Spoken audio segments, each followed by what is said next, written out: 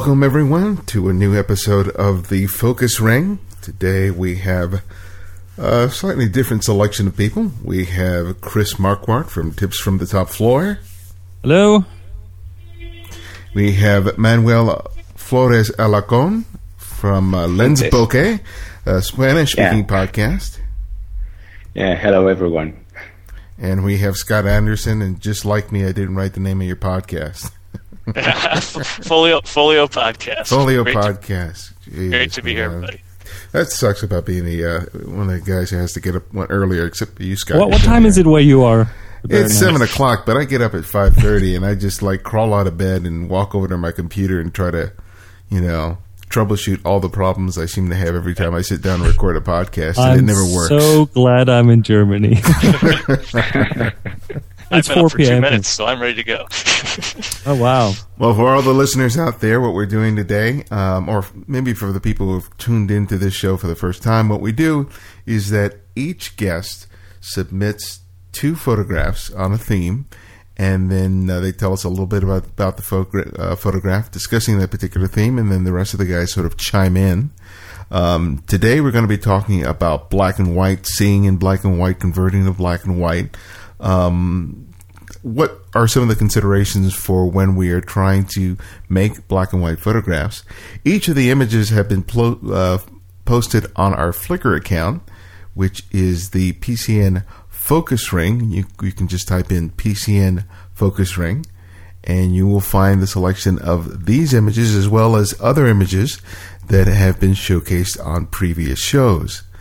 So let's just jump right into it. Does anyone want to volunteer to go first? Okay, so it's always the same. It's always the same. I'll just go in. Let me get it over with. Okay, 2 images I submitted. One is called Mariachi, and it's a photograph of a mariachi player I took in Pasadena some years ago. And I actually shot this in color using a digital camera. But one of the things that I was already considering when I made the photograph was the idea of converting it over into a black and white photograph.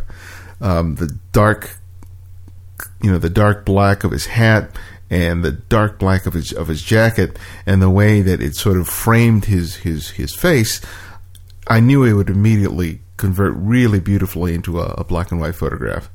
That's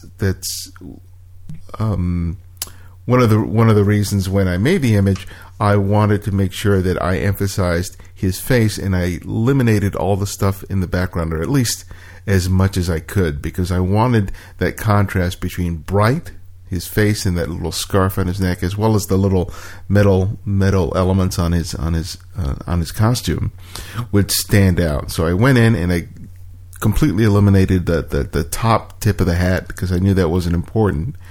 And then when I brought it in, I just made sure that I kind of accentuated that contrast. And I did mostly some light burning and dodging in order to emphasize that, even pushing some of the black right to the very, very edges of the That was my range. question. How much time do you spend in post-processing on a picture like that?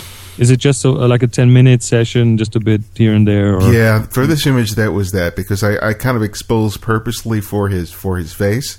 Mm-hmm. Knowing that I was just going to hold on to a little detail in the blacks, and that other than some dodging and burning and some contrast adjustment, that would be sort of the extent of it. So when I was making this particular image, I sort of had in mind what I was going to do with it in the Photoshop, which really was pretty minimal. This is great. Very next, what I really find interesting is that visual element of the hat, which is why it works so well for black and white for me, is the how it really encompasses almost a quarter of the image and creates a really interesting negative space as well. It's almost like a halo of some sort. Yeah, exactly. And I think with color, of course, you wouldn't have that same effect, and you obviously would lose a little bit of that striking contrast here too. Really interesting. Comments, Manuel? Yes. What I think about this photograph is that being in black and white helps you focus on his face, because probably this scarf he has on his neck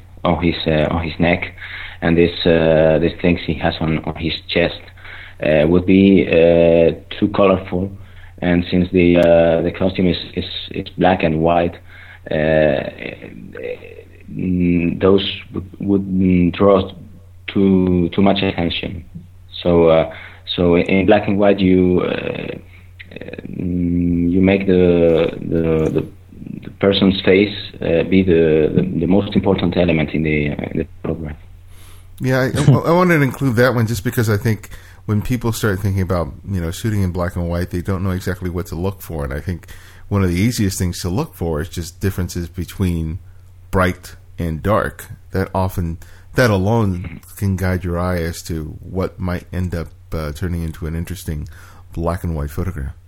Yeah, the element that color adds to a picture can be actually very distracting sometimes. I mean, warm colors, just small patches of like red trump huge patches of green. So there's this all of a sort of different balance in there as soon as you have the color in there. So taking that out really brings it back to the dark and the bright. By the way, I just want to mention we received an email from one listener who said that when we review these pictures, we were too nice to each other. and that's the next episode, right? Yeah.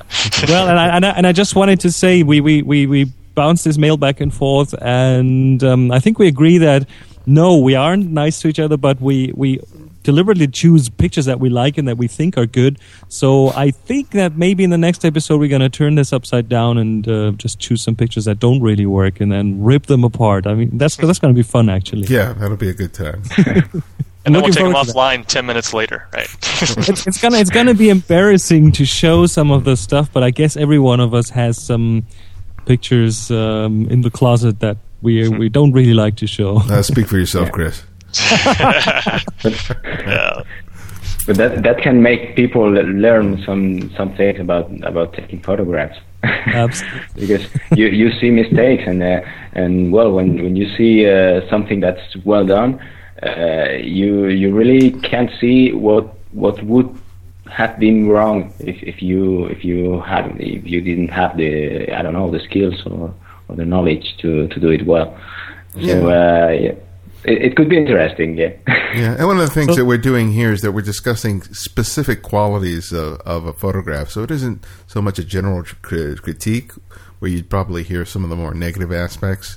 We're really sort of having a real laser focus on what we're talking about. So, and having that said, I still like this picture a lot because the face, and let's just bring that back to the picture. The face is really the focal point here. It's really very clear, just not just because of the brightness, but also because it's a human being. We like to look at faces, and it's beautifully framed with the dark hat and the those elements on the jacket in the front. Kind of gives it this framing from the top and the bottom that totally makes it work. Also, the thing around his neck, or from the hat, the string thing, really kind of draws you in there, right into the face. So. Yeah. Go ahead, Manuel. And the expression is this sort of almost a smile, but looking right into the camera. And when I first saw this photograph with this man with this costume, I thought that the man was younger than you might expect someone dressed this way. But when you look closely, you see the man is not so young. It's not that young, actually. I don't know. You can see many details in his face. You can stare at his face for a while and find some details, some I don't know, some characteristics that you didn't see at first sight. And actually, this one little humorous element that I just after looking at it for a while, I noticed is his ears are trying really hard to keep the hat up. They're bending down. And the other image is interesting. I actually shot this picture in Harlem a couple of years back, and when I first looked at the image, I just saw it as a throwaway. I just sort of made this snapshot. When I was looking at the color shot, I didn't really see anything particularly special. And then I got a copy of the Nick Vivesa software, and I just opened up this image, converted it over to black and white, and started playing with it.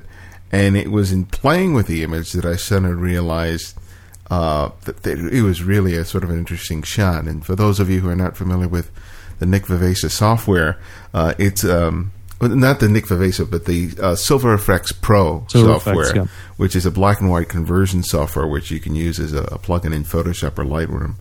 And as I started playing with it, and I started accentuating the contrast between the light and the dark of the window frame and the brickwork and the trash can and the girl's pants, I suddenly realized that this really was much more interesting image, particularly in black and white. And it wasn't until I started playing with the photograph that I realized that it was rather sort of a cool image.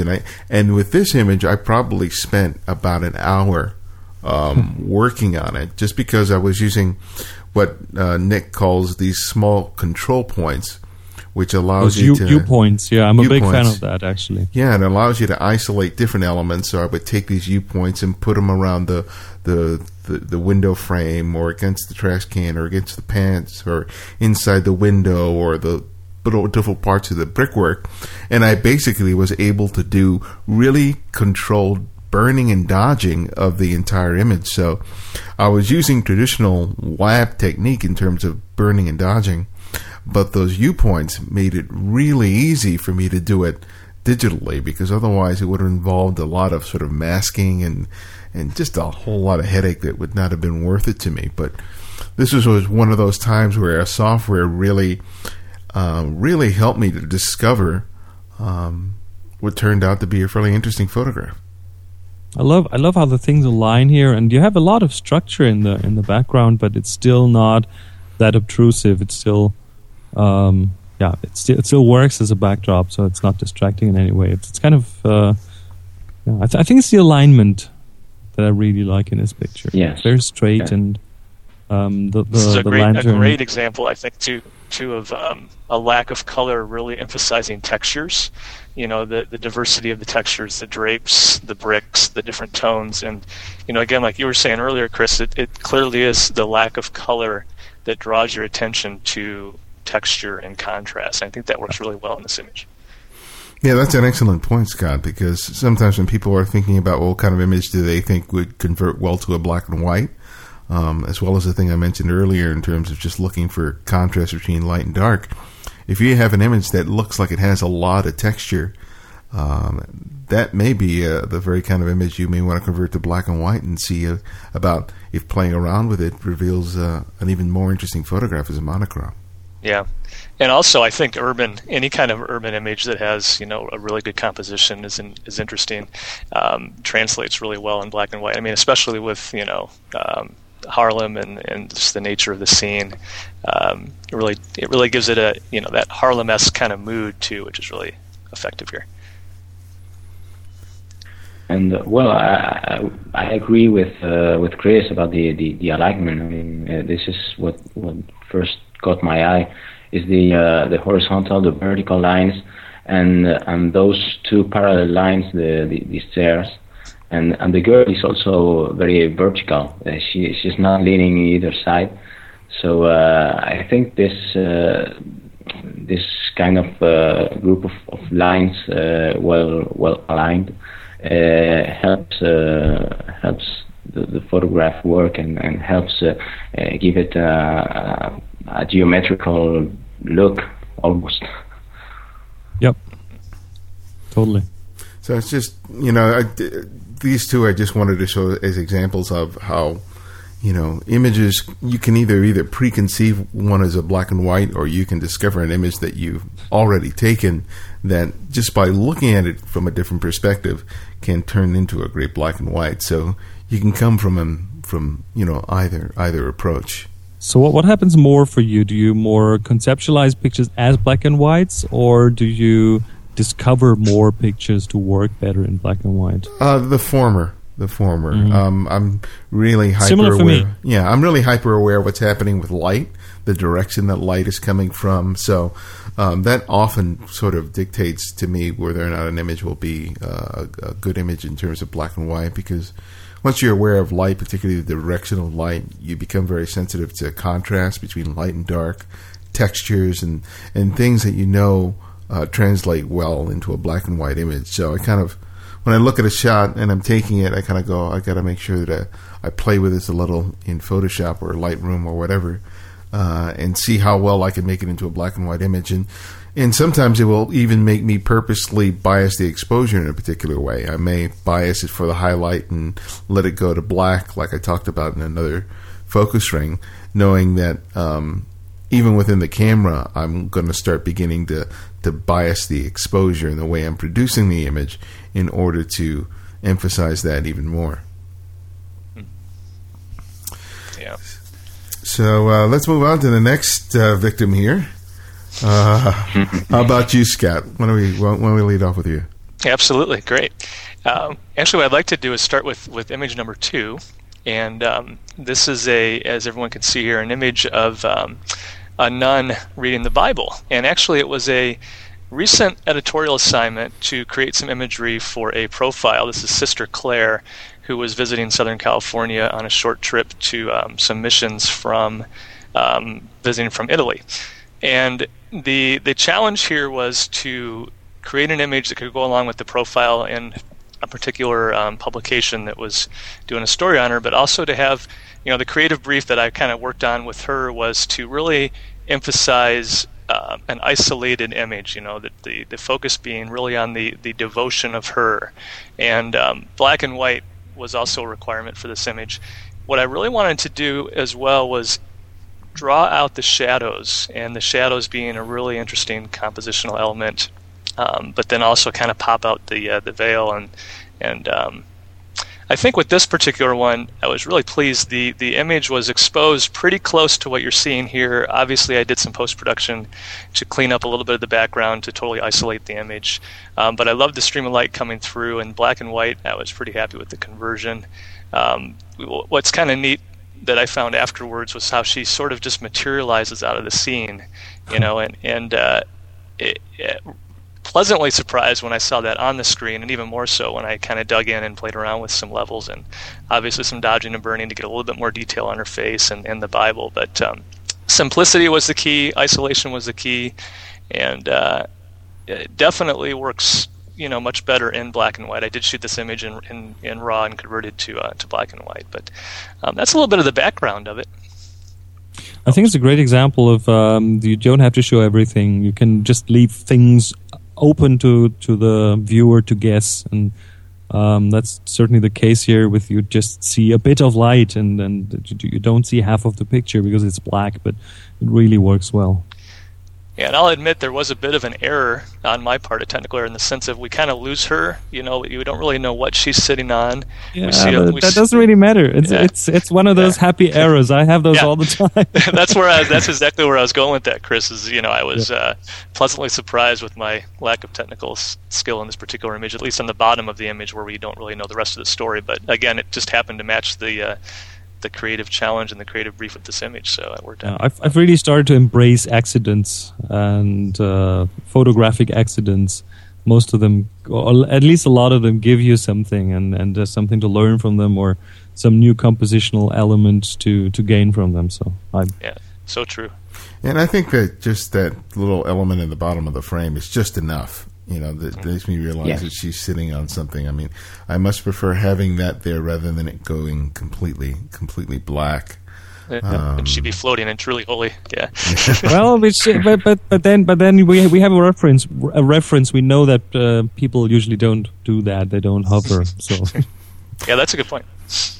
But I thought what stands out for me is how well you handled the overall exposure. I mean, with so much black in the scene, particularly in the background, and the contrast between her headdress, it's a metering nightmare. So if you just go with the cameras like matrix metering or multi-pattern metering, the likelihood that you're going to end up with a sort of an underexposed.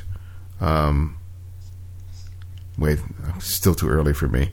All that black would end up being interpreted as gray, rather than Right. black. So even more of her face would have come out overexposed. So I'm not sure how you metered for that. But when I would be looking at that scene, I know purposely that I would want the black to turn out as black, but it would be like, okay, I got to make sure that I get at least a good exposure for most of the face and the front of her outfit. So bracketing always helps, but sometimes spot metering or maybe even center weighted metering may have allowed you to pull it off. But when you're seeing something like this, when you're seeing so many dark tones or even the reverse, a lot of white tones, you got to know that you have to make some sort of adjustment, either by choosing a different metering mode or by compensating, by using exposure compensation or bracketing the heck out of it, just to make sure you have something that's workable. Yeah, very true. And I'll go back and revisit the EXIF data and maybe post it on the image here in the caption so everyone knows. Yeah, it's difficult to handle. Always difficult. And even if it's a high contrast photograph, you see the transition between the light and the shadows on her face is very smooth. I think that's a good I don't know. I mean, he handled very well this zone in doing that smooth transition, because you need to separate the person from the background, from the totally dark background. But in his face, in her face, you really need smooth transitions, because that gives that sensation of relax or of spirituality, or nothing I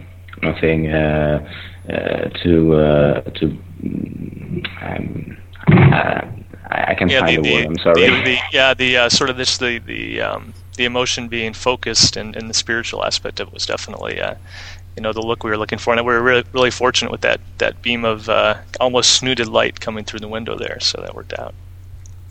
So how does that relate to the other image that you posted? You like the contrast there. You like the contrast, yeah. Speaking of black and white, right? So the image number one is clearly a different approach. This is interesting because what I found with this particular couple, they obviously went very well together emotionally, but there was a lot of competing elements, especially in the color images. The particular shirt that the female subject was wearing was very bright, very checkered, as you can see, and his was very neutral. He, again, he had a very minimal look and minimal patterns, and she had very heavy patterns. What I really wanted to focus on with this image was the connection, the emotional connection, just coming into the kiss. And obviously the crop came into play there as well. But focusing on the black and white, this is another clear example of the lack of color. Pulling out the color at least drew me into the lips and the faces and the emotion of what they're feeling at this moment. In color, my eyes go straight to her patterned shirt.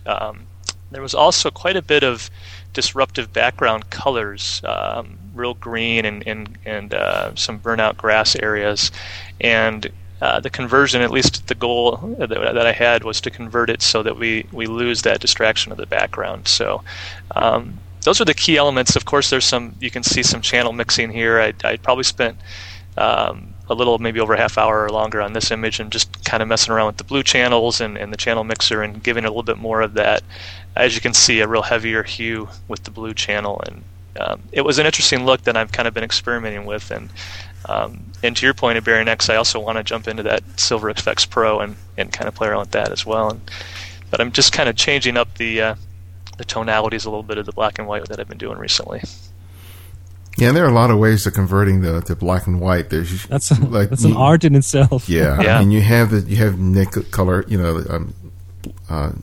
God, why am I so brain dead? Silver FX Pro. You have the channel mixer. You have the convert to grayscale, which isn't an ideal choice, but at least it can give you sort of a rough reference in terms of how an image would look over in black and white. I think ideally what you want to do is whatever choice you make is one that gives you some control over over the look. The channel mixers takes a little bit of a learning curve, but in terms of what you already have available to you in Photoshop, it's rather cool. And I think they, at least if you're using, I think CS3 and up, there is a layer that's available to you for converting to black and white that does give you a good amount of flexibility as well. So play around with it if you haven't, and you've just been working primarily with just converting to grayscale, because you'll discover that there's a wealth of variance as a result. Yeah, good tips. And there's the Lightroom tool also to convert to black and white. I like that tool because it's easy to use, and I find it gives you pretty good control of what you're doing. Yeah, I agree. I'm a real fan of Lightroom too. Yeah, I've been using it religiously since it came out, and I do a lot of my conversions in there by now.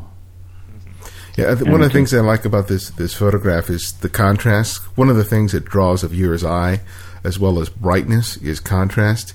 And for me, it's those eyelashes, the contrast between those really dark eyelashes in her face, and then the contrast between her lips, and just the fact that his nose and mouth is directed towards her helps guide my eye to that portion of the image, even though it's like on the top fourth of the frame. The pattern does draw me as well, but not as much as the face there.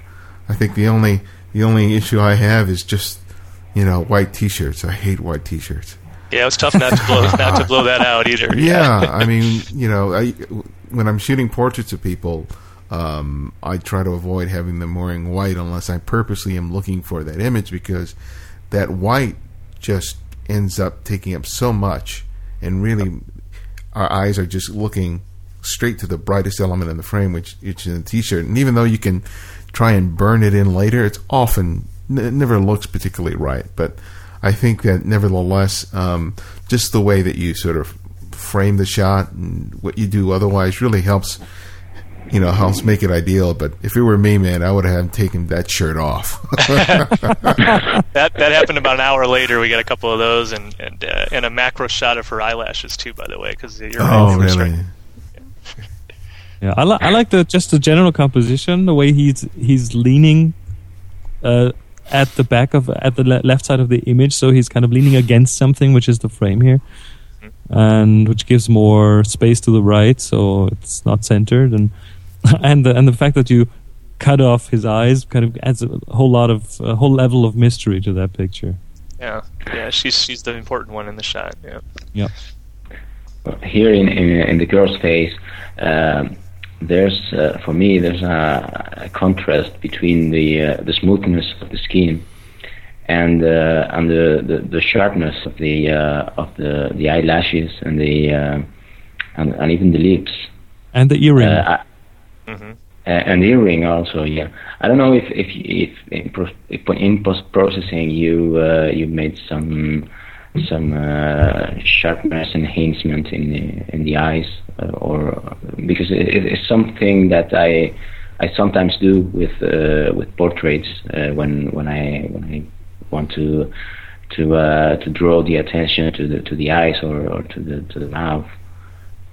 Did you do that? Yeah, I did, Manuel. And this image is sort of had my more heavy portrait workflow to it, which included a little bit of smoothing of the skin.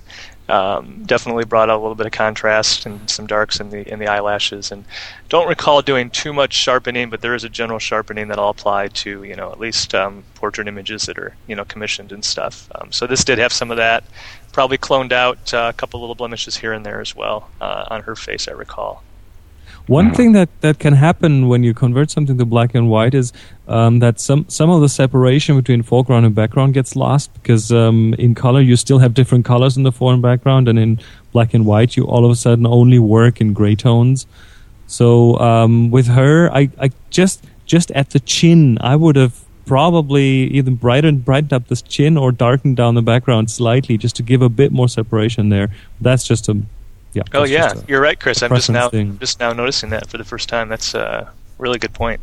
Yeah, so that's the kind of things I look out for when I do black and white stuff, because you don't see those things in color, and it's hard to really it's virtually impossible to really know how those tones are going to come out in a black and white conversion unless you do it and see it on the screen.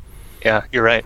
Yeah, because certain colors, when you turn them in black and white, end up being very similar in terms of tone. So you have to be really methodical in terms of looking at that and accentuating that, particularly with dodging and burning, or choosing, the red, green, or blue channel in which to start as your And here foundation. that's not that difficult, I guess, because the background, I suppose, is green and her skin is skin tone, so those are very far apart on the color wheel. So it should be possible to just slightly darken down the green in the background. Yeah. But it's a very cool shot. I really like it. But that's just me being picky, okay? No, I can't stop looking at her chin now. I'm I'm so sorry.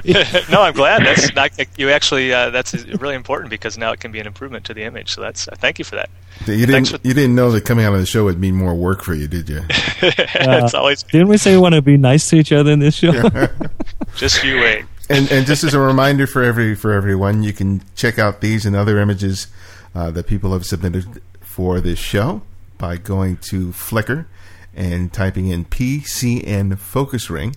I think the URL is probably easy. It's flickr.com/PCN Focus Ring. That'll directly get them there. Hey, thank you for that, Chris. Yeah, that keeps things a lot simpler. So, and Chris, why don't we move on to you? Let's talk about your picks. All right, so let me start with I submitted two. One is not black and white, actually, but it involves black and white. But let's start with the other one, the wall picture. And that is a picture... I do all my black and white pictures, the digital black and white pictures, I do all of them. I shoot them in color and convert them later, and I guess most of us who work digitally do that. And it's a bit the same as with Scott's image of the couple. There were lots of distracting colors here. And it's a picture of a blues band. It was shot for a CD cover or poster, so there was... the constraint that I had to work in was to leave some space on the picture for like copy, for text, title, and stuff. And we're looking for locations here around the studio, and there's this one wall with which is made of wooden boards, and it's really great. Sorry, it's a really great wall for a backdrop. And I noticed it. I could get sort of a framed feel using a wide-angle lens that distorts the picture, so it kind of gives the band this place in the middle to sit in the picture. I actually emphasized that distortion slightly in post-processing, but the problem turned out to be the color of the wood. As you can see, I love pictures with like very strong contrasts, and some of the black. I sometimes go to the point where I really let it go all black. I try to preserve detail, but sometimes on black and white pictures, I'm not that picky, especially around the black tones or the very dark tones. And the wood was the problem here. So the yellowish orangish color. So that was too warm. That was drawing too much attention away from that band. And that's when I tried black and white. And it's like, okay, I didn't conceive this picture as a black and white picture, but I gave it a try. And all of a sudden, it worked much, much better. I noticed that there were those brighter areas in the wood around the band, so that would reel in the viewer and make them focus more attention towards the middle. And I ended up almost losing them in the background in some areas where it goes black, because I really love those strong contrasts, and I burned and dodged some of the edges there to really draw the attention towards the middle. So that was this is really really cool image. The contrast is so striking. That's what I go for, and I've spent years to get to that point, because it's really I strive for very strong contrasts in black and white pictures. I would probably be not a good fine art photographer who tries to preserve all the tones in there. I do that when I shoot the picture, but then later on I torture my pictures. Well, you had good subjects for this too, Chris, because the gentleman in the middle with the white hair, and then just to the right of him, the white shoes. It looks like the other gentleman. So you had a lot to play with there. They're fun guys to work with, and they'll almost look like a mafia kind of shot here. So yeah, it was basically taking out the color in order to get this this effect of the brighter middle and doing some burning and dodging here. So the processing on this picture, apart from these guys just being great subjects and really having fun working with them, apart from that, the processing on that shot is what kind of made it. I love those contrasts, and I want them strong. And I don't know if it was your suggestion that they clasp their hands together like that, but that really helps with the black and white version of this photograph, because the contrast of their hands against their coats is remarkable. If anything would have been even cooler is having those guys take off their shoes completely, because that I think, if you were foreseeing that this was going to be a black and white, it probably would have popped in your head, but since you were shooting color, you may have not been as conscious of it. But again, if you're thinking about a contrast, imagine this shot if these guys each were barefoot, that their pale feet and their pale hands and their faces would have created this amazing visual draw just based on brightness and contrast. I do go for wacky stuff sometimes, but let me tell you, that shot was taken in December. It was around freezing point, so you should have seen me. Over my left arm, I held their jackets, so they were slipping out of the jackets of the warm winter jackets. So they were standing there. Luckily, there was no snow around, but it was really 5 minutes of shooting, back in the jackets, warming up, and go to the next location. I would have loved to seen their reaction if you did ask them to take their shoes off. They look like I had this other shoot with a band, and they were doing pretty normal stuff, and we were doing pretty normal photography, nothing too wacky. And there was snow there, and it was this park bench that had 4 or 5 inches of snow on it, and I asked them if they wanted to sit on that bench in the snow. That would have made an awesome picture, and it would have taken a while to dry up and warm up again, but and they didn't go for it, and that was a bit of I would have loved to have done this shot. Anyway, so as a kind of a contrast, let's look at the other picture, which is given it's not a black and white picture, but this is more about the process of working on pictures, and it involves black and white. Because, as I said, I love those contrasts, but when I shoot my pictures, this one, if you see the original unprocessed version, I shoot those in RAW. I try to capture as much of the dynamic range, the tonal range of the scene, to have a lot to work with. And initially, when I import them into the computer, they just look dull, very lack of contrast. But I do it this way to allow me to do what I'm going to talk about here, and that's what I call my split process. And I'm not claiming to have invented it, but I came up with this a while ago. I'm sure other photographers work in a very similar way. That process is something I've come up with when I was at a point where I was becoming better at doing black and white conversions. By the way, now I'm also sometimes using those the Nik tool, the silver effects, because it's pretty awesome, actually. It takes a lot of... You can do all that stuff in Photoshop with layers and masks and stuff, but Nik software, the Nik silver effects, just takes a lot of work out of that. You can get to the same result much, much faster. So, and it's not cheap, unfortunately, but I like it. I'm a real fan of it. So... when I was getting better at black and white conversion with the strong contrast and everything, that gives you a lot of control over the image. And I love to use the brightness distribution in the image as a way to guide the viewer's attention. It's really a bit about control over the viewer, over the experience that the viewer has. And I've always treated my color images differently, because I couldn't really, well, for the lack of a better word, torture them as much as I could with the black and white images. And I really love to work my images. So I always ended up doing more damage to the color images as I should have. I always had to kind of find this balance. How far can I go before the colors start to suffer? So I try to find this way to let me use my strengths from one area of the photography in other areas where I was still feeling a bit lost. And that's when I started to think about how I could bring those two worlds together, the black and white world and the color world. And all of a sudden it struck me. It was like during one editing session, it's like, oh, that's easy. If you work in black and white, if you do, all you do is you basically work on the luminance information of the image, the brightness of the image, the contrast information, not the color information. If you use something like, let's say Photoshop, something that does layers and that has layer modes, you can really easily imprint the luminance information from one picture onto another one.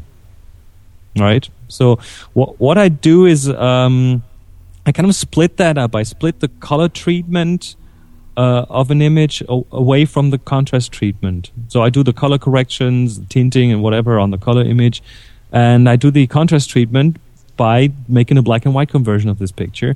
And then, so I end up having two images there, and in the end, what I do is I just use the luminance information of the black and white, of the very contrasty black and white conversion, and imprint that on the color image. And that gives images just a look that I totally love, and gives me a lot of control without really doing much damage to the colors. So it's a very simple process. It's just basically it's a layer, black and white layer on top of a color layer, and the black and white layer is set to luminance mode instead of normal mode. Oh, interesting. Very, very simple. If you use Photoshop, it's very obvious that once you do it, that it really, for me, it really works really well. It really lets me come up with color pictures that have this black and white contrasty feel, but that aren't black and white. So that's an example for that. I really love the color spots in there. It's actually kind of a black and white image. It's mostly gray tones, but this one big speck of color in the left top really changes everything and automatically becomes a focal point. It seems like this would be a really good image to do that experimentation on, or that process on, because you also don't get caught into the true selective color conundrum with this. The split tone brings and I'm not a fan of that. I don't like selective color where you have a black and white image and someone's holding a red rose. Exactly. So that's the reason I brought that up too, was because that is not done right. Of course, that's a different process altogether. But this is the split tone approach to this works really well here. Yeah. So everyone who wants to give it a shot, just do a second layer of that image in Photoshop. Make it black and white, do all the work on it you want, and then try to use that as a luminance layer on top of the color layer and see what comes out of that. That's how I started it, and then worked from there, and now I'm working on perfecting that process, and it's just fun to do it, because every time you do that, you start off with a kind of a non-contrasty color image, and then you go through this very contrasty black and white image, which in itself sometimes looks really awesome, and then when you switch that to be the luminance layer of the luminance information for the color image, all of a sudden you end up with a very contrasty color image that all of a sudden pops. And then switching that top layer on and off is just like, wow. Ooh, look what this does. It's really fun to do that. I really love that. I have to try that. What are your thoughts, Manuel? I don't think we got your comments on the last image either, so if you want to chime in on that, please do. Sorry? No, I mean, are you going to hear your comments about this or the other image as well? Well, about this image, at first I thought when I saw the thumbnail, I thought it was this type of black and white photograph with some element in color. But then when I saw the bigger image, I wonder myself, how did he do that? I mean, it's not an element you can easily separate from the rest and make it in color, and the other one and the rest in black and white. So the technique is it's really amazing. I mean, I have absolutely to try this on my images, because the result is quite pleasing and quite. I don't know. It's the tones. You're right. The tones are smooth. Are different.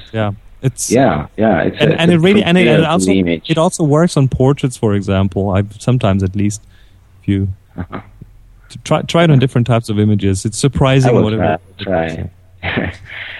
and if you want me to comment on the other one, the four guys there, well, what drew my attention was the expression on their faces and the direction they're looking. I mean, there's the guy on the left is looking to the left of the frame. The other one is looking up. There's one with his nose pointing upwards, but seems he's looking down, and the other one is totally looking down. So it's that breaks the everything being the same. This repetitive background.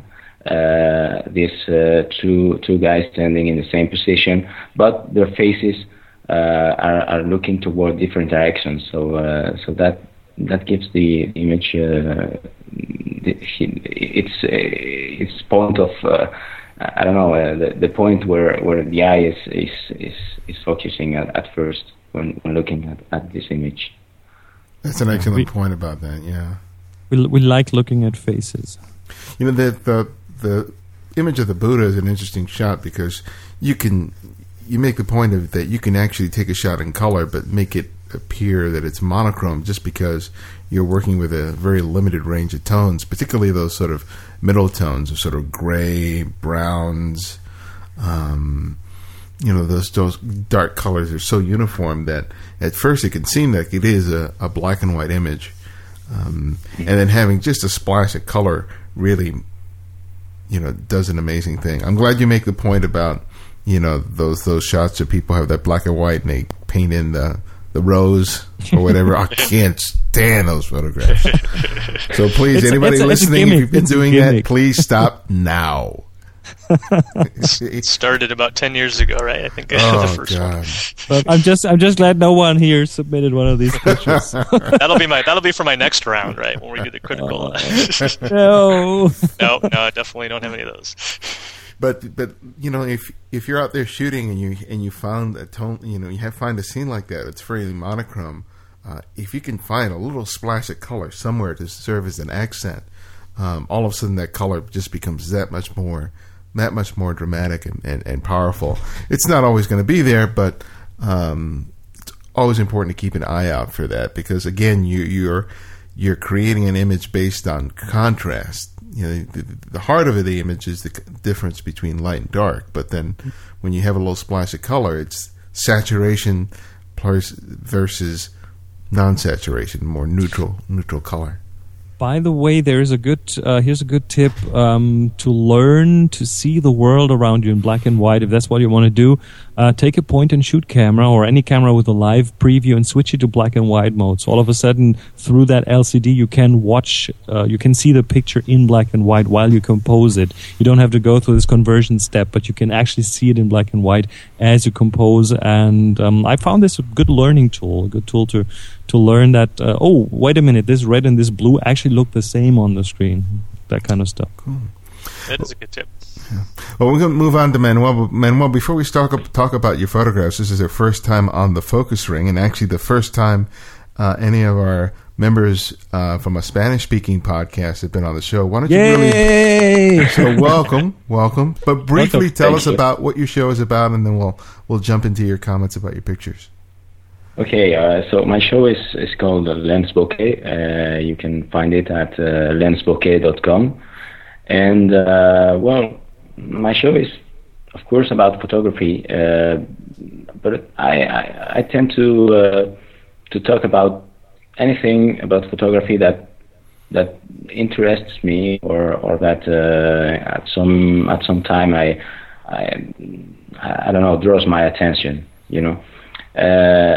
I try to make it short shows because maybe since I'm speaking alone and well, I'm not used to talking to a microphone.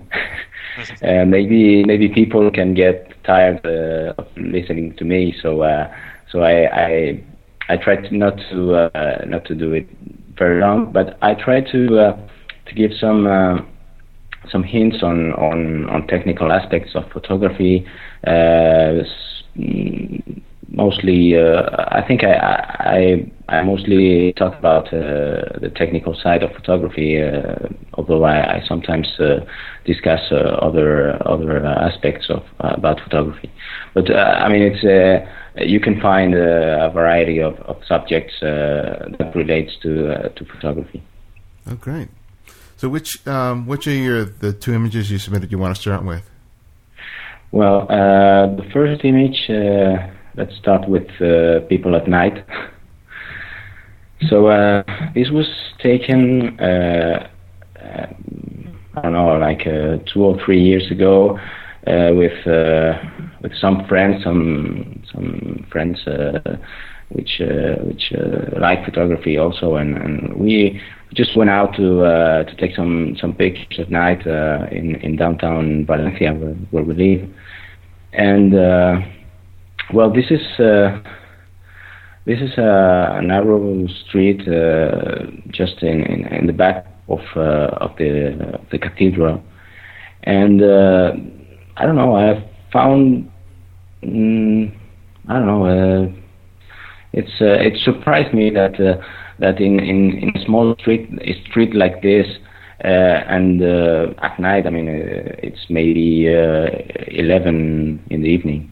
There were people passing by. So, the arc is, I mean, is kind of a frame for this scene, and there were people passing by, and there were people standing. So I have my camera mounted on the tripod.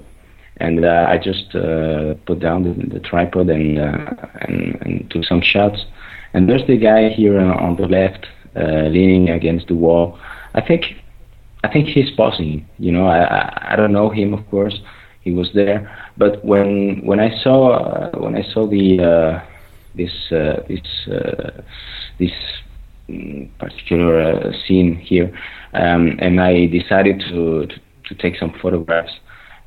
This guy wasn't leaning on the wall. I started shooting, and at some point he approached the wall and he posed. You know, he totally looks like he's posing. Yes, yeah, he sure did. Yeah. But I like the result. You know, he's leaning only with the tip of his fingers. Yeah, well, that's interesting. I don't know.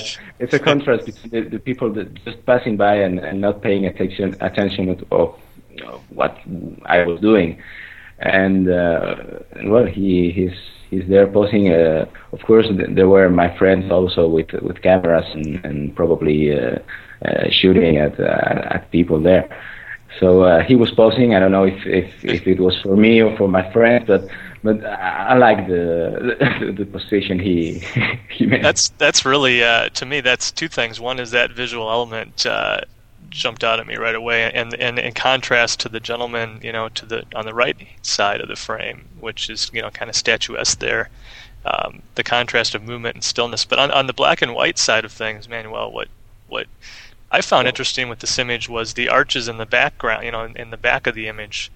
It really pulled me in, almost like an HDR effect. It looks like on my screen, sort of, just the texture of the archway at the very end of the image. The black and white pulled me back there and then brought me back forward, but I wonder with color if that would have as much of an impact. So, yeah. But yeah, the contrast of movement and stillness, it's curious what the black and white does to that, because it's those two guys really jump out at me. Yeah, and this image is black and white, I think mostly because if you shoot here in the street at night, you always have this yellowish tone to the photograph due to the artificial light, and if you try to remove that, by adjusting the white balance. You end up having a photograph that doesn't look natural because you expect to have that yellowish tone, even if I don't know. I personally don't like it very much. Sometimes I do, but I didn't like it for this image.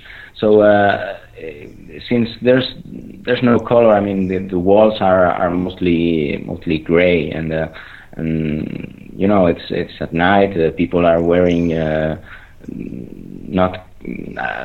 not wearing colorful clothes.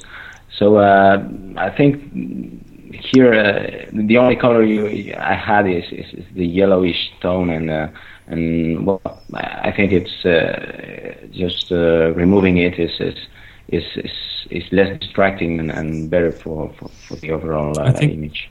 That's a general problem with these sodium lights that have this very strong yellow color, is that they don't really use a lot of the spectrum. So even if you use white balance, you just won't be able to. It's just virtually impossible to really get them to look natural from a color point of view, because it just covers a very, very small part of the spectrum. So you'd have to do some serious magic to get this looking right. So black and white is definitely a pretty good choice here. That's a really good point. Yeah, I'm sorry to interrupt her, Baron X, but real quick, that's a really good point to make, too, as far as the temperature of the light goes, which we haven't really talked about. That is one of the beauties of black and white. You lose that super warmth that you might have been competing with here. Yeah, very good point. And one of the things about black and white is that it ends up emphasizing form and shape in a way that sometimes is lost with color. That figure of that guy leaning against the wall, the line that his body creates becomes such a strong graphical element, and the fact that he's wearing sort of the dark pants and sort of how his shirt is rendered as gray, creating a contrast against the wall, even his own shadow. Well, he doesn't just create a shape, but it's a kind of a loop that he creates, or a square, yeah. Right, and you go round and round, and then the counterpoint of that figure that's sort of standing upright. And the blurry moving figures that add some mystery. It's almost like they're ghosts somewhere at night. It's darkish, and they're not really visible. They're translucent. And I think, at first when I was looking at the image, I wasn't sure whether that really bright area in the upper right-hand corner was a problem for me, because I always think about, that idea that the brightest element of the frame is where my eye goes first. But I think that it isn't as much of an issue for me because it creates a real balance for the entire composition. And the fact that you have that figure in the lower left-hand corner that has all these strong graphic tonal elements serves as a great counterpoint. So the image suddenly has a balance as a result of that overly bright area that in another image would have ruined the shot.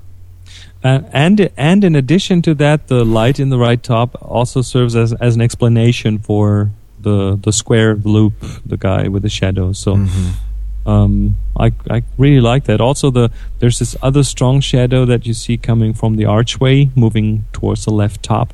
That comes from a different light source, but just by having that reference of this one light source, you know that there is probably a very similar light source around the corner. Well, the light source is I paid some attention to that because it was really too bright. It was much brighter than that, and all the area surrounding this light was almost blown out or without detail. So I had to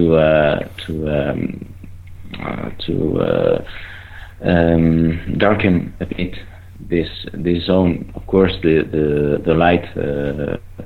There's no detail on that light because it's pure light. But the surroundings, you have some detail that on the original you have you couldn't see almost. So what about let's talk about your last image there, that Valencia. Yes, this was shot. It was a cloudy day.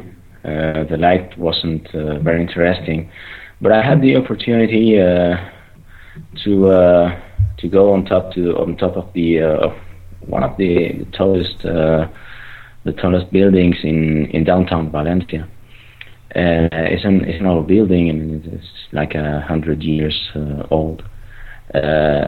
Well, and since I had the opportunity, well, I had to shoot. I shot some panoramics of the city, some details. But this scene, well, when I saw this man in white with this sheets also white, I don't know.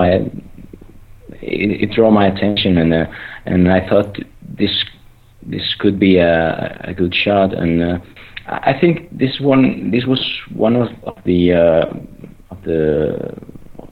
times that I thought these photographs has to be in black and white. You know, I usually shoot scenes that caught my eye or that I find interesting, but and then also when I see the picture I have taken, I sometimes I think, well, this I should convert this to black and white, you know.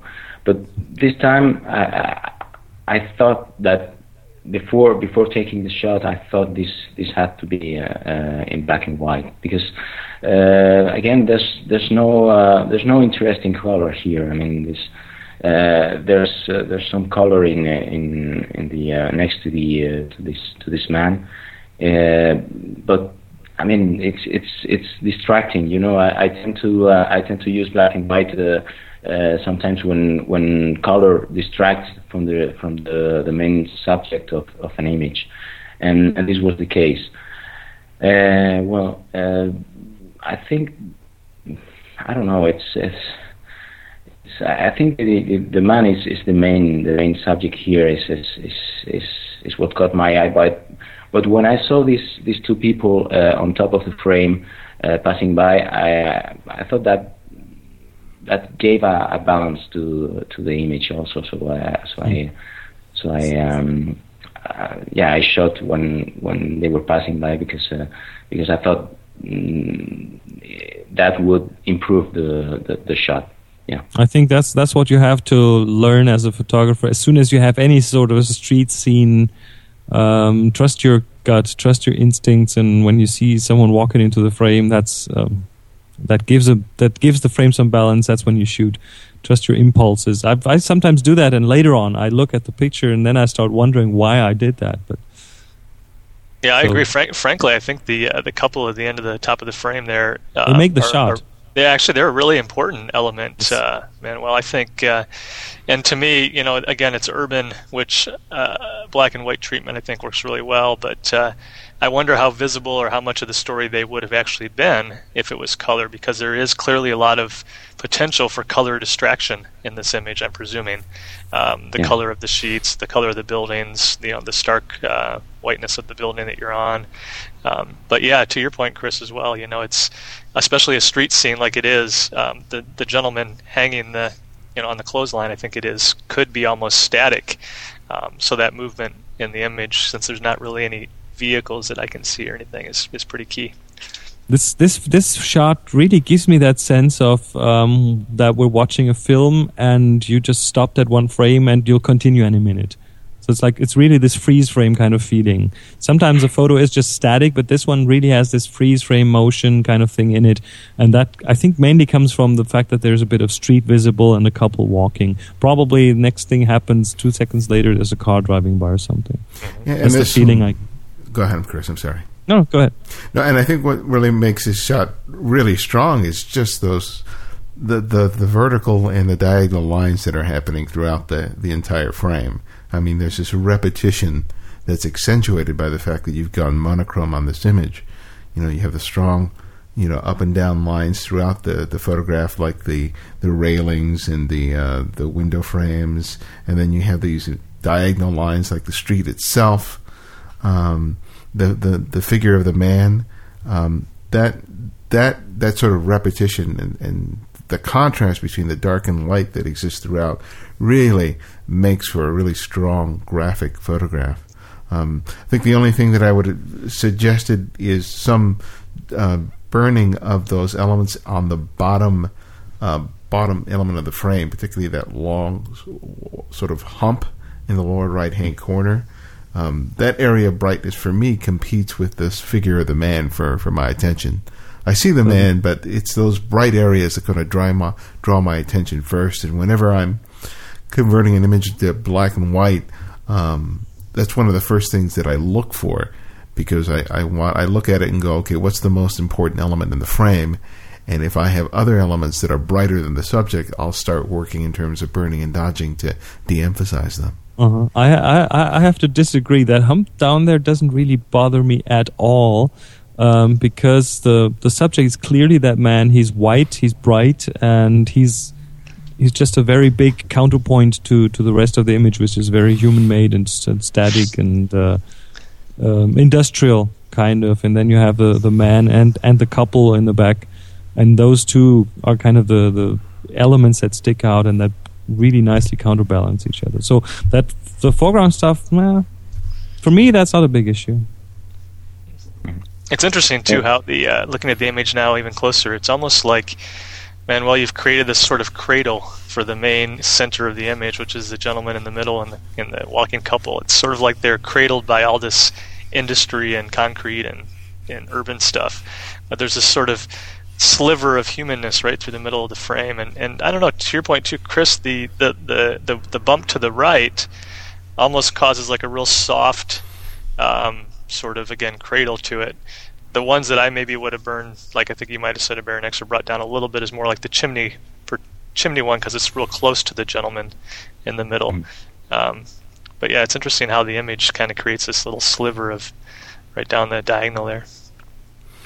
And I think what's cool about black and white, it allows you to sort of take in an image in a very different way than a color photograph. Oftentimes, with a lot of photographs that I see students submit, color is such a main anchor point for the photograph that you just kind of respond to the color and then sort of move on. The black and white, I think, innately forces you to really take in an image a lot more slowly, and really sort of absorb it in a way that you won't typically do with a color photograph. And as photographers, we have to be really aware of that, because it allows us to sort of have a better sense of what we need to do in terms of contrast, in terms of brightness and darkness, in terms of sharpness, all that stuff that we do in Photoshop or Lightroom. Mm-hmm. And shapes also. Oh yeah, absolutely. I mean, when you don't have color, we have seen here several examples of photographs with lines, with shapes. And I think when you don't have color, you have to focus on other things, and shapes are one of those things. Okay. Well, that was a good session, guys. Thank you very much for joining me here. Thank you for putting this together. Great topic. Yeah. So why don't we just go around the table, and why don't you tell us about where we can find more about you and your shows and whatever else you're involved in. So, Chris, let's start with you. Well, usually I would send you to chrismarquardt.com, but today I'm going to send you to everestthetrek.com, because I'm just a few days away. Actually, this is Friday. We're recording this. On Sunday, I'll be off to Tibet for 4 weeks, and we're going to trek to Everest Base Camp together with a group of 12 photographers. So we call this the highest photo workshop in the world, and we're going to be live and going to be blogging, and hopefully have enough bandwidth, also enough strength and energy to send some pictures back. And you can find all of those at everestthetrek.com. That's Everest TheTrek.com. We'll have a live map where you can follow our progress, and participants' Twitter streams and blogs, and it's kind of interesting exercise. It worked really well last year, and we'll hope to even top that this year. So check that out. And Scott? You can find my show. It's called Folio Podcast. It's a interview-style show featuring interviews with photographers. It's definitely on the creative discussion side of things. The theme of the show is really all about living an artful life. You can find it at foliopodcast.com or on my blog as well, which is scottandersonblog.com. And definitely encourage everybody out there to jump in and leave a comment or two, and always really appreciate suggestions for guests and feedback on how to make the show better. So, thanks. And Manuel?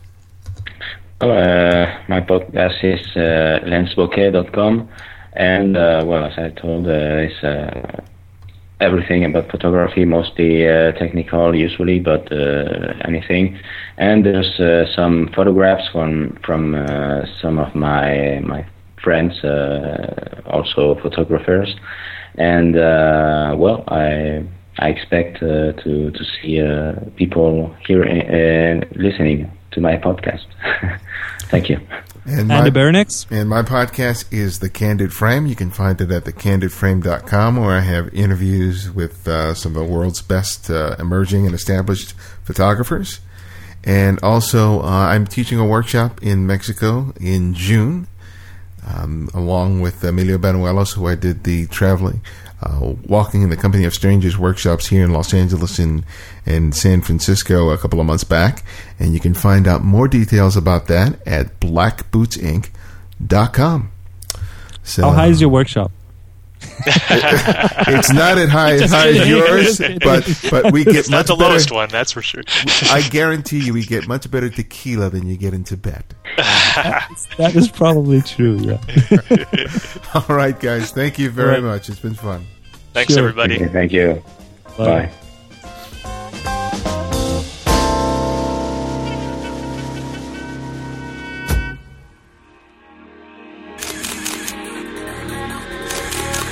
Check out this show and more great photography podcasts at photocastnetwork.com. photocastnetwork.com